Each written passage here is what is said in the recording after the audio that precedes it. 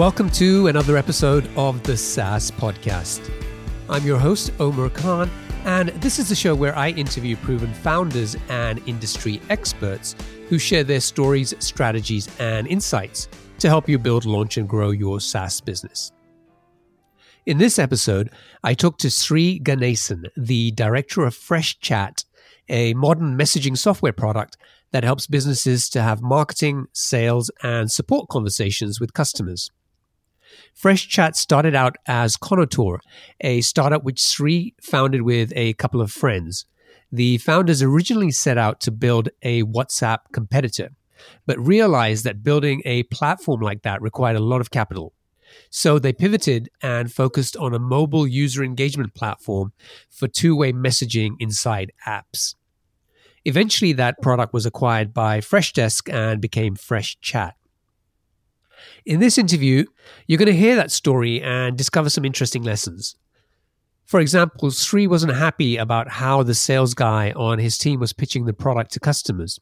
He felt that the sales guy was underselling the product by pitching just one basic feature instead of communicating the full value of the product. But in hindsight, that turned out to be a smart decision by the sales guy, and Sri shares what he learned from that experience. Another example is when Sri shares how many customers kept asking for one particular feature, but the founders didn't agree. They had a vision for their product and felt that this feature would move them away from that vision, so they never built it. But years later, after they were acquired, they did add that feature to their product. And in 3 months, they generated more revenue than they had in the last few years. So we talk about what that feature was, and the lessons the co-founders learned from that particular experience. It's a great interview, and I hope you enjoy it. There's a world where your CRM is powerful, easily configured, and deeply intuitive.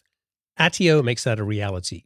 Attio is built specifically for the next generation of companies. It syncs with your data sources, easily configures to their unique structures, and works for any go-to-market motion from self-serve to sales-led. Attio automatically enriches your contacts, syncs your emails and calendar, gives you powerful reports, and lets you quickly build Zapier-style automations. The next generation of companies deserve more than an inflexible, one-size-fits-all CRM. Join 11 Labs, Replicate, Modal, and more, and scale your startup to the next level. Get your free account at attio.com. That's attio.com.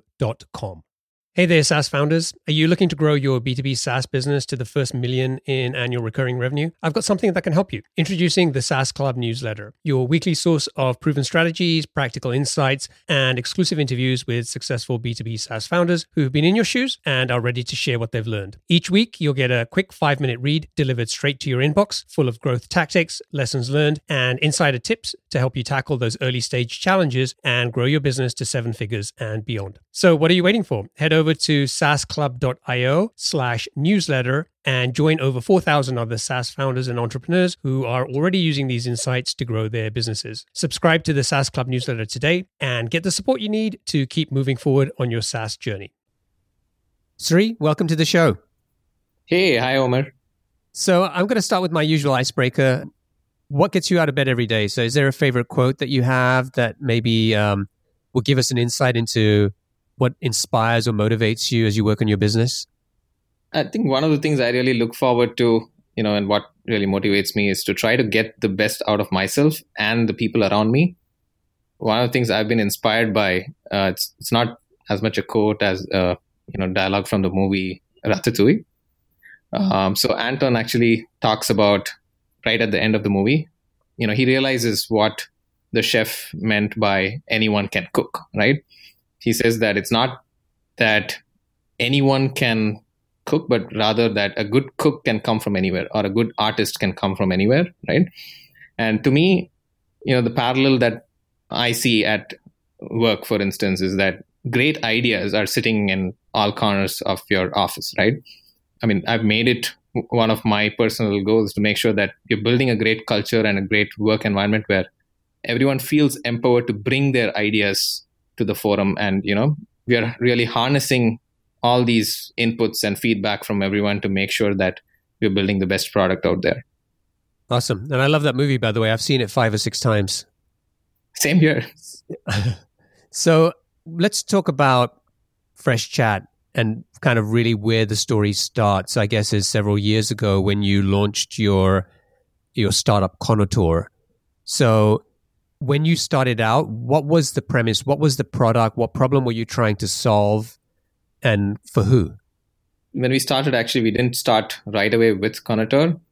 It was just three of us, all of us from the B2C world, worked at places like Verizon, Zynga, eBay, etc. And we were actually trying to build a competitor to WhatsApp, focused on voice messaging. But at some point, we realized that taking on messaging app needed a lot of capital, and building that network was extremely hard. And while we were building this messaging app, we saw that a lot of our initial customers who were trying out our app used to give us feedback right from within the app through voice messaging, because we were one of the first apps to introduce messaging through voice in a very easy, convenient way. So we thought, hey, why not take this voice messaging piece and add it to anyone's app, right? So there were so many people back in 2013 who were jumping on the mobile app bandwagon, building new interesting apps. And we thought all of them can listen to their customers literally.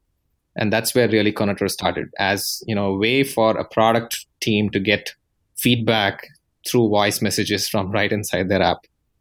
But of course, over a period of time, it evolved into more like a messaging experience inside the app rather than just one way. It became WhatsApp of sorts within the app for a brand or a business to communicate with their customers. So how long did it take you to kind of have that insight? How long were you building the product for? Right. So we built this messaging app for roughly 8 to 9 months, where we were iterating on it. It was more out of, I would say, the thought that, hey, let's build something B2B to support the B2C part of the business. That's how it started, thinking about, what can we build which can make us some money.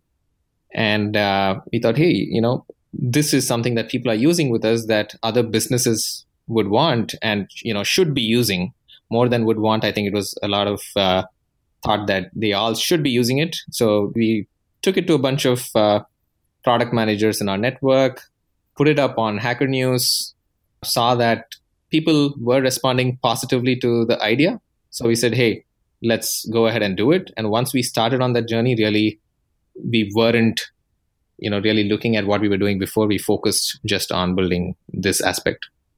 And then did you just drop the B2C idea completely? Absolutely. So it was running on its own with no contributions from us for a while. And one day when we realized that the certificate, the SSL certificate had expired, we said, let's not bother to go and change that. That's sort of done.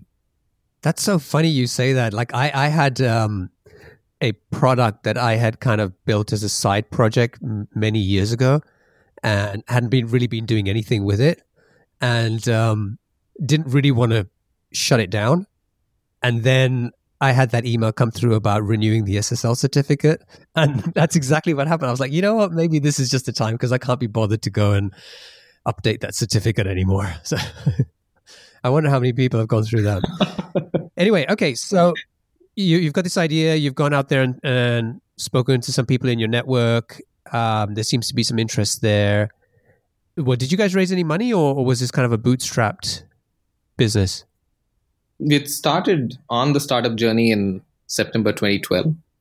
It took us till December 2013 to get like the first app to use Conator. I mean, of course, we had been building Conator actively from August 2013, right? So, but no money raised till that point in time. We didn't even think about raising money for the messaging app, because unless we hit a certain viral coefficient, we didn't plan to do it, and that didn't happen. With the B2B business, the idea was to have it fund itself. Really, we wanted to bootstrap, though we didn't necessarily turn down conversations with VCs. We would have those conversations. Eventually, we got into this accelerator program with Target the retailer, right? And that gave us a little bit of cash to keep the business going. Interestingly, towards the end of the accelerator program, we won this thing called the Q Prize by Qualcomm and Axel. And that gave us a shot in the arm. That gave us like $125,000 more. And we also got some customers by then who were paying us. So we didn't formally go out there to raise money, but we had some money that came our way through different means. The best money is, of course, money you get from customers, right? Totally. Okay, so let's talk about growth. What were you doing to find customers? You know, you mentioned earlier that you had been kind of going out in your network and meeting people in organizations and trying to kind of recruit customers that way. But beyond that, what else did you do that kind of worked for you guys? I'd say the first phase was completely hustle, right? Just going to events, meeting people, talking to VCs to get intros into their portfolio companies that are doing well, sharing with them how we could help those companies. Actually, quite a few of them did make good intros for us, which resulted in good business, right? So that was one of the primary channels. You know, I'd been a product manager before at, different companies, and I bonded really well with the product people in these companies. And that was my route, right? Go and pitch to the product manager. They're more likely to be excited about what we're doing because it's like a new way of talking to your customers, right? And, use that path to get someone to prioritize putting this in their app. That was what we were doing. We started off with smaller apps and slowly started to take our success from those smaller apps to bigger apps. At some point, we also started doing a little bit of cold email outreach to businesses outside of our country. So to take it to North America, to take it to Southeast Asia, etc., we were doing a bit of cold outreach, the SDR model, if you've heard of it, from the following Predictable Revenue by Aaron Ross, right? Yeah, so just kind of explain a little bit about that. Right. So the idea is to have an interesting mail which will get someone's attention. So we used to build a list of, hey, these are apps we'd like to work with, right? And then figure out who people are in those companies, guess their email IDs, verify them using like Rapportive, and really start sending mails to them, right? And the mail usually would say, hey, you know what? I've put together this personalized deck for you. Would you like to see it? And those that respond saying yes, we then make those decks and send it across, of course. And then we get into a demo, right? And that did give us a lot of good positive conversations with a lot of globally promising app startups. Of course, we were focused only on apps. The other thing that really gave us some traction was a random post on Quora that I'd put up, which was like 100 reasons why people will uninstall your app. Right? It was like a long list of every possible reason someone would uninstall the app. And I think, again, the product manager audience liked that because they were all trying to solve that problem back in 2014. And it was just that one post and that was generating inbound leads for you? Yeah. I mean, more often than not, that's how they would discover that we exist, then go on to read probably other posts that we had put up there, etc. But I think that was one of those which caught people's interest because truly this was a period when you should know that a lot of apps were spending a lot of money to get ahead in the race of how many installs they have, how many downloads they have, right? And they quickly realized that the download doesn't mean anything because people uninstall the app so quickly. And hence, I think there was a lot of interest in figuring out how to stop this, leaky bucket. Okay, so that started to get you some critical mass of customers, and beyond sort of the hustling and Quora as a lead gen kind of vehicle, what else did you guys do that helped you grow? So there are a couple of things. One was we started adding a powered by at the bottom of our screen inside the app.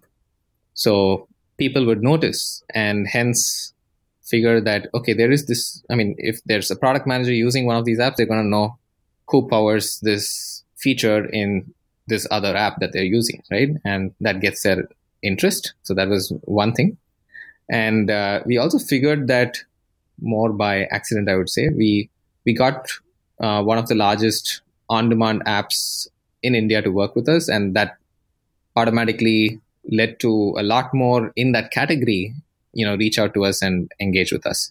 So I think thinking about it now, people probably call it the bowling pin strategy, where you knock over one and a lot more pins are bound to fall. But that's something that worked well for us as well.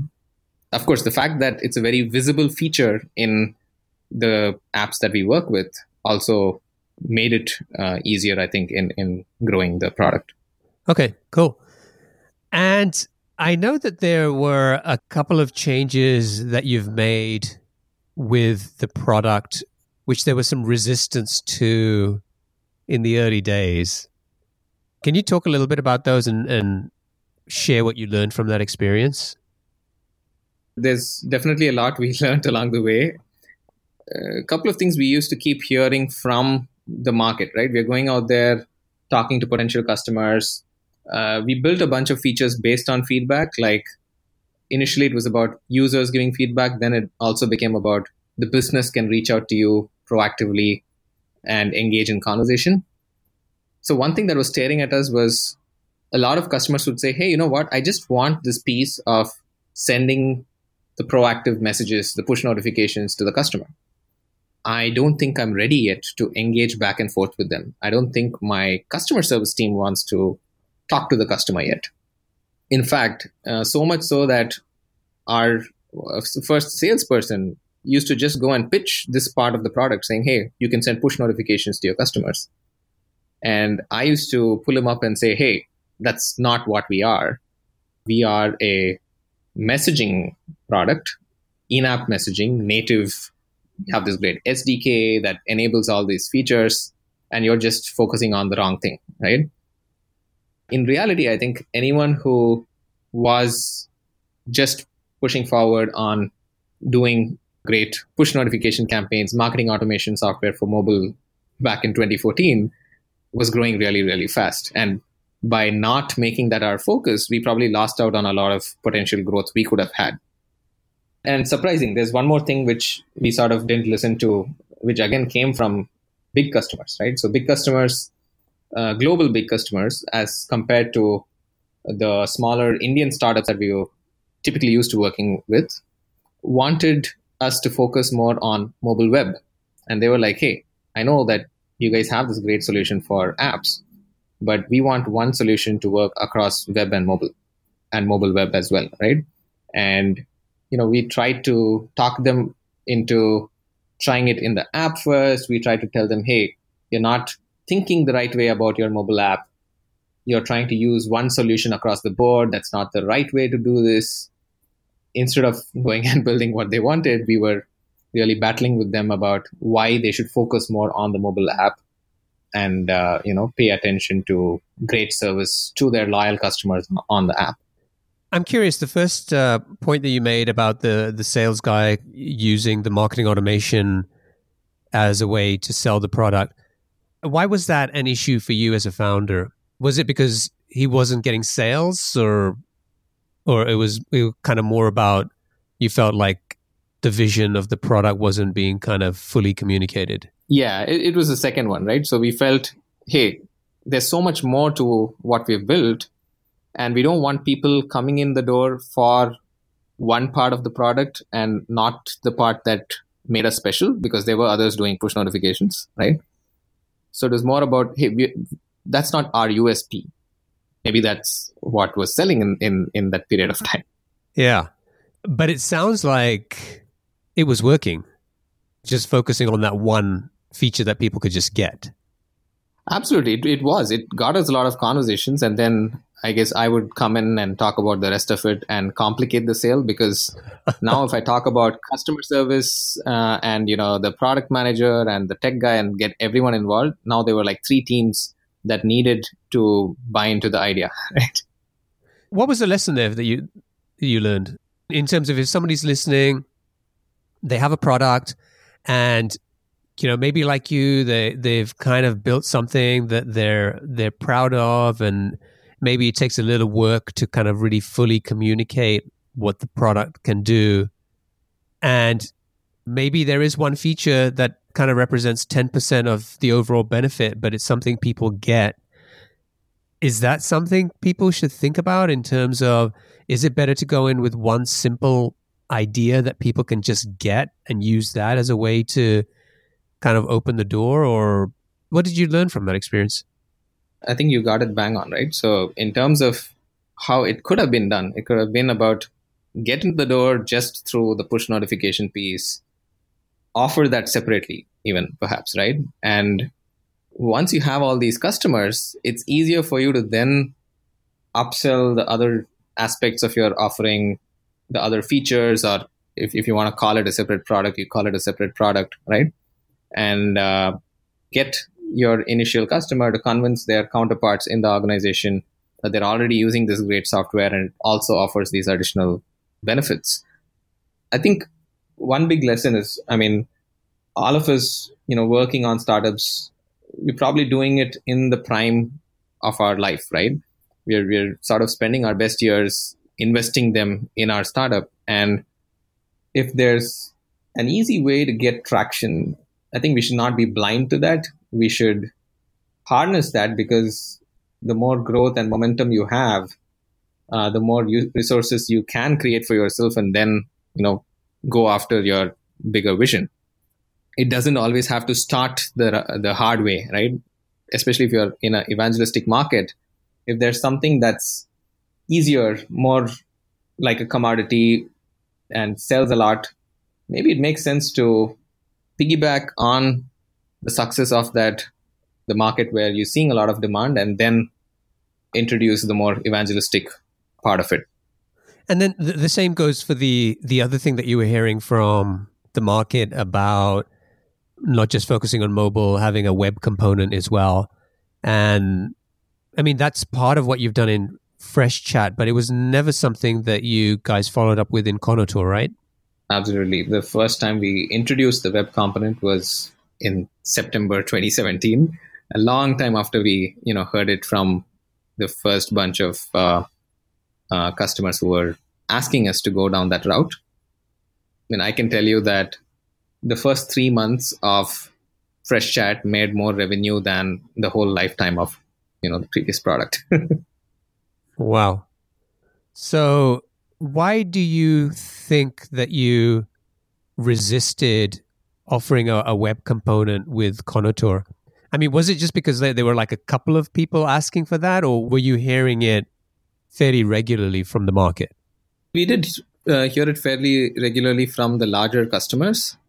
And I think somewhere we discounted what we heard from them, because we thought, the big guys don't know yet. They haven't succeeded on mobile yet. And that's why they're thinking of it this way on the app side of things, right? Because usually for the bigger companies, they were doing apps in phases. They did their V1 of their app.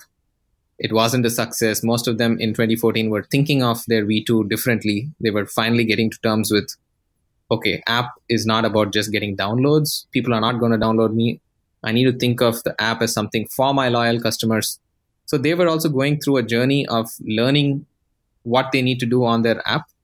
And to us, it felt like they're pushing us in the other direction because they haven't figured out their apps yet. One more thing, probably at the back of our mind was, live chat is a large market. And for whatever reason, doing a startup, we were shying away from large markets. Instead, we were, wanting to create a new market. We thought that was when we truly have made a dent in the world. Right. And you often hear the advice in terms of focus on a niche within a market and dominate that. And then you can kind of figure out, how you kind of expand from there. So what you were doing seemed to make a lot of sense, but this kind of feedback kept on coming back from the market. And would it have been a lot of work for you guys to kind of have supported a web component, or was it more based on principle that you guys just said, no, this is not something that we want to go down, and we don't want to go down this road? It probably wasn't a lot of work. It was more of convincing ourselves that it was a good thing to do for the product. I think partly it was about feeling doing something for the web will constrain what the offering is, because back then web didn't have push notifications, and we had this whole asynchronous mode of communication, which we believed worked better for apps, right? So it was based on principle, partly based on how we saw difference in the platforms themselves. Though I think when you look at it today web supports push, and we've also figured that you can still have async conversations on the web by falling back to email notifications, even if you don't have the ability to push to the end user. So I think what we saw as distinct or representative of only mobile apps back then are no longer necessarily mobile only paradigms.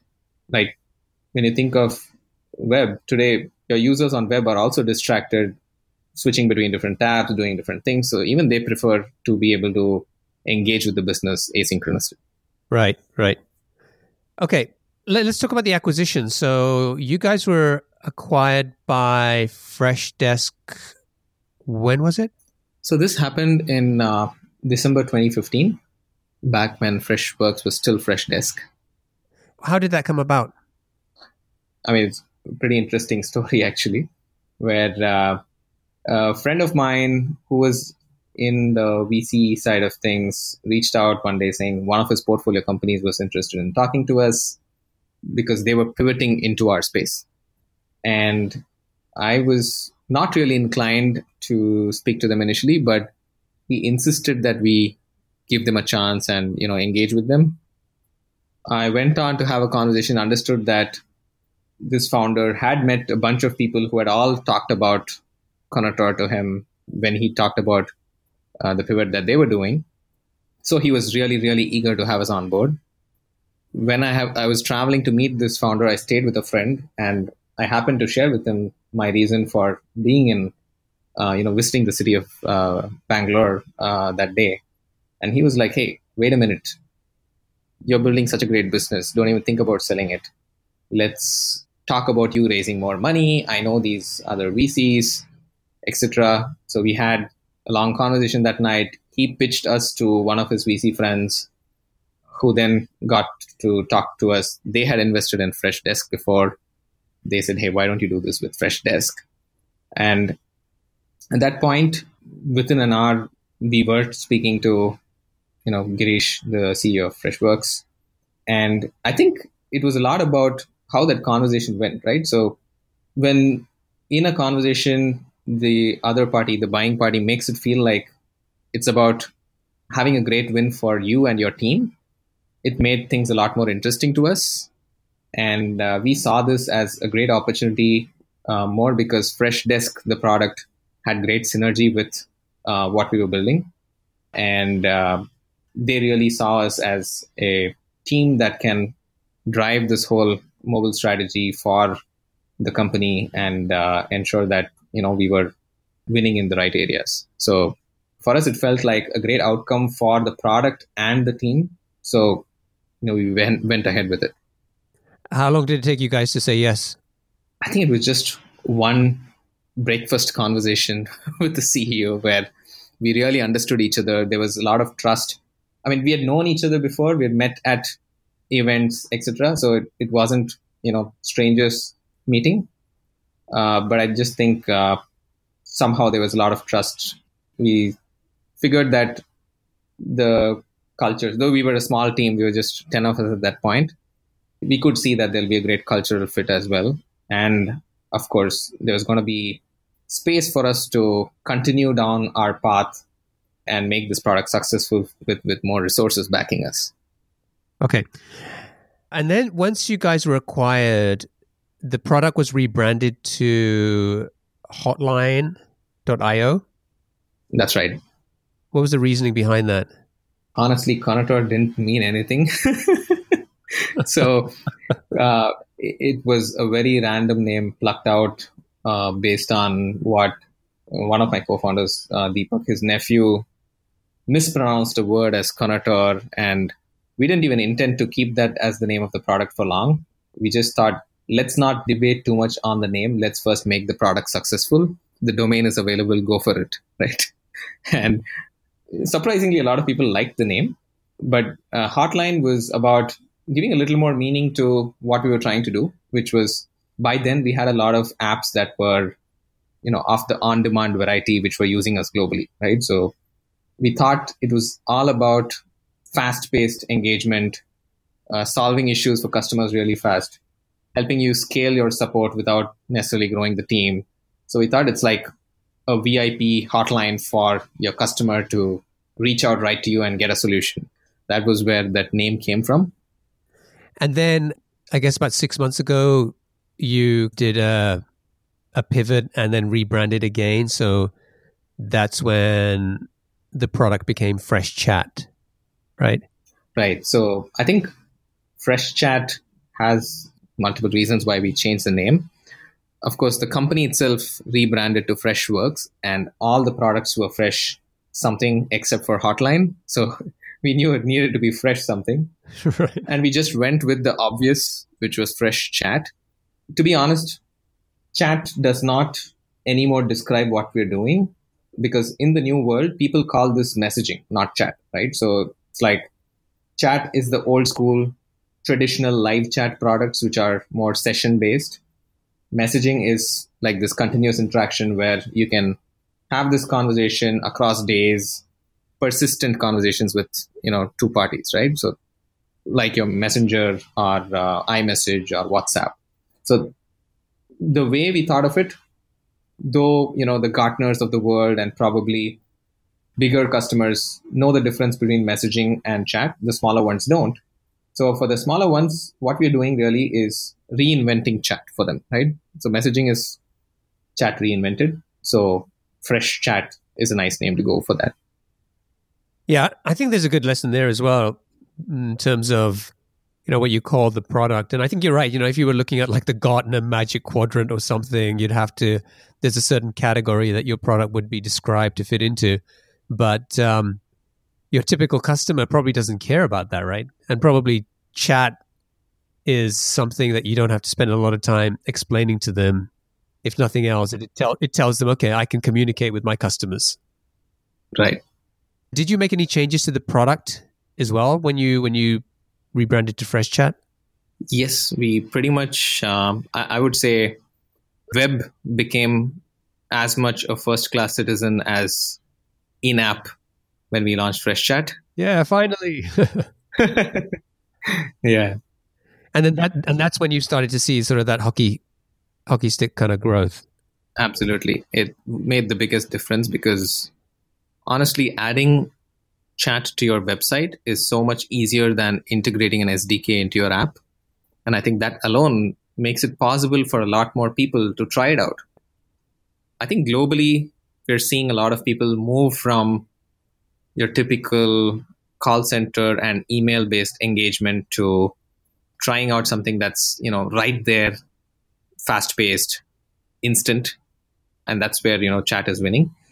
And really, it's also about, I think a lot of SaaS businesses, right, are looking at messaging and chat as a way to engage their leads on their site as soon as people sign up in their product, right? So have that icon right there, have it so accessible. Have a doubt, they just ping you right there. There's no inertia to reach out anymore. Yeah. So I'm curious about when you rebranded to Fresh Chat and you made web, as you said, a first-class citizen alongside mobile. So you saw the growth in revenue. And I'm wondering, did that all come from people signing up for the web piece of this? Or did it also drive the mobile piece, right? Because what I'm trying to get to is, did you just see that growth because there's a bigger market for the web and you were now offering that and you were able to tap into that market? Or the fact that people started using your web product and, as you said, was easier to adopt, did that help to drive adoption of the mobile product as well?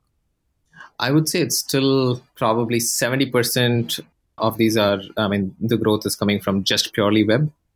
It's just a market thing, right? It's such a big market as compared to people trying to add in-app customer support.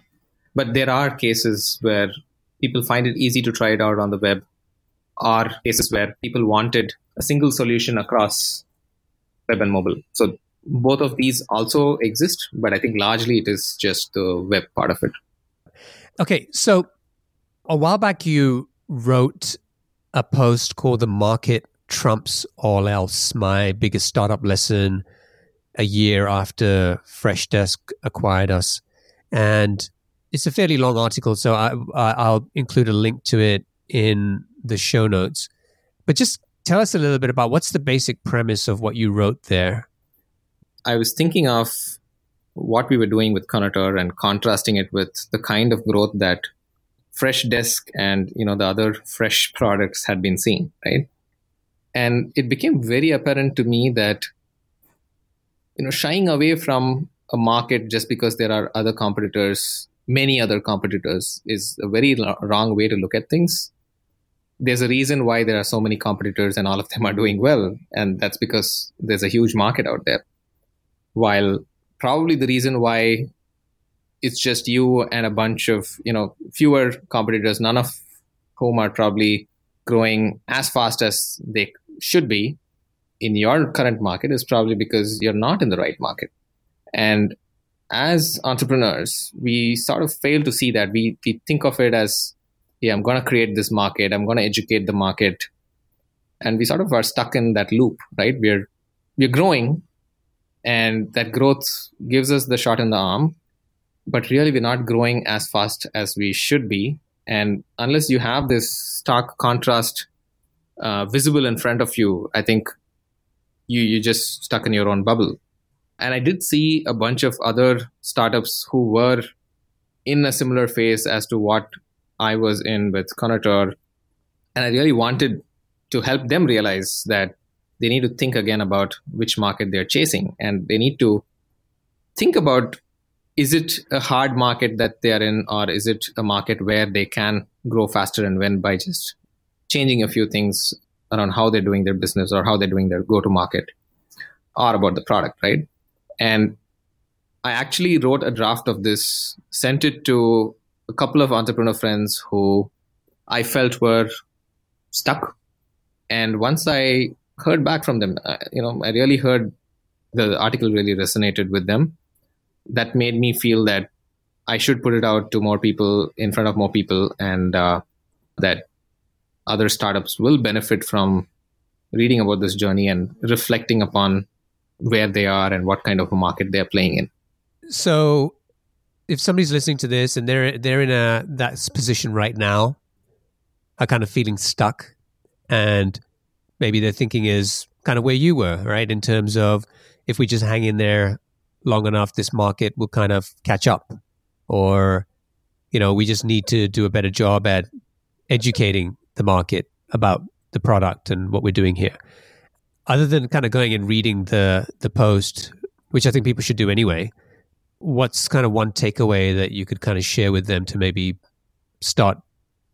I would say, if you're not in a position to educate the market at scale, right? If you're not in a position where you can make so much noise that the market that you're chasing, the changes you expect in the market would be accelerated. If you don't see that happening through your own proactive measures, then you have no business, waiting around for it to happen. Yep. Good advice. Okay. So if you could kind of go back to when you started with Conator and kind of give yourself some advice on what you should do differently, what would you tell yourself? I maybe build for the web first. That's it. But yeah, I think we did a bunch of things wrong. We looked at competitors and said, hey, if they're pricing so much for their product, ours is better, we need to price more. We didn't take the time to find a repeatable, scalable model to sell. Rather, we focused too much on depending on hustle. And I think if we did believe it was going to happen, we should have gone all out, raised a lot of money, made a lot of noise, and tried to change things in the market if we really believe that it was going to happen. Yeah, and it's interesting how things turn out, and I guess the only question really is could that have accelerated things for you guys and maybe helped you get to where you are now faster? Right. But who knows, right? Could have, would have, should have, right? Exactly. Yeah. All right. So let's get on to the lightning round. I'm going to ask you 7 questions. Just try to answer them as quickly as you can. Are you ready? Sure. Okay. What's the best piece of business advice you've ever received? To chase market momentum. What book would you recommend to our audience and why? I love the book Creativity Inc. It really talks a lot about daily challenges we encounter in creative environments like, software startups, and how you should think about leading better and how do you foster a culture of innovation and creativity. What's one attribute or characteristic in your mind of a successful entrepreneur? I think it's, perseverance and really making your own luck. What's your favorite personal productivity tool or habit? One would definitely be standing meetings to make sure that we are fast with meetings. I think the other thing is, being organized through your day, keeping certain times of the day for work that's not so critical, or, the writing you want to do, etc., versus things that require some manual effort or just tasks, get them done at a certain time of the day, etc. What's a new or crazy business idea you'd love to pursue if you had the extra time? Because I've been in this, startup space for a while, often pitching to startups, selling to startups as an early stage startup myself. I think one of the things I've wondered about was what if there were a private simulated stock market for startup stocks? There's so much news that we're all hungry for around these startups as well, right? So when there's negative news about maybe Uber, everyone's, carrying that negative sentiment around the startup at that point in time. And I wonder how, a simulated startup stock market would be. Interesting idea. What's interesting or fun fact about you that most people don't know? One of the things which I think a lot of people can't accept when I tell them is that I'm a really risk-averse person. I base a lot of my biggest decisions on, what's the worst that can happen. And the only good part is I take a long-term view on what's the worst that can happen. But yeah, I think that's a fun fact. And finally, what's one of your most important passions outside of your work? I would say it's just learning, right? I mean, learning from different people, even learning from characters I come across in books or TV shows. I think I'm always thinking about decisions that others are making and, thinking about how I would have made those decisions. What can I learn from what happened in someone's experience, whether it's in a book or movie or whatever. Awesome. You successfully made it through the lightning round. Thank you. All right. So it's been a pleasure. So thanks for joining me and sharing your story. If people want to check out Fresh Chat, they can go to freshchat.com. And if people want to get in touch with you, what's the best way for them to do that? I'm SRI at freshworks.com. That's Sri at freshworks.com. Feel free to reach out. Awesome. Cool. It's been a pleasure, and I wish you all the best. Thanks, Omer. Likewise. Bye-bye. There's a world where your CRM is powerful, easily configured, and deeply intuitive. Attio makes that a reality. Attio is built specifically for the next generation of companies. It syncs with your data sources, easily configures to their unique structures, and works for any go-to-market motion from self-serve to sales-led. Attio automatically enriches your contacts, syncs your emails and calendar, gives you powerful reports, and lets you quickly build Zapier-style automations. The next generation of companies deserve more than an inflexible, one-size-fits-all CRM. Join 11 Labs, Replicate, Modal, and more, and scale your startup to the next level. Get your free account at attio.com. That's attio.com. Hey, are you struggling to grow your SaaS business? Well, you're not alone. But the good news is you don't have to settle for slow growth. The right tools can be a growth game changer. And that's where the SaaS Toolkit comes in. This free guide cuts through the noise and shows you the 12 essential types of tools successful SaaS startups have used to get to 7 figures and beyond. It gives you specific examples and makes practical recommendations to help you find the perfect growth tools for your needs. So stop feeling stuck. Visit thesaastoolkit.com to download your free copy and unlock the growth potential you've been missing. That's thesaastoolkit.com.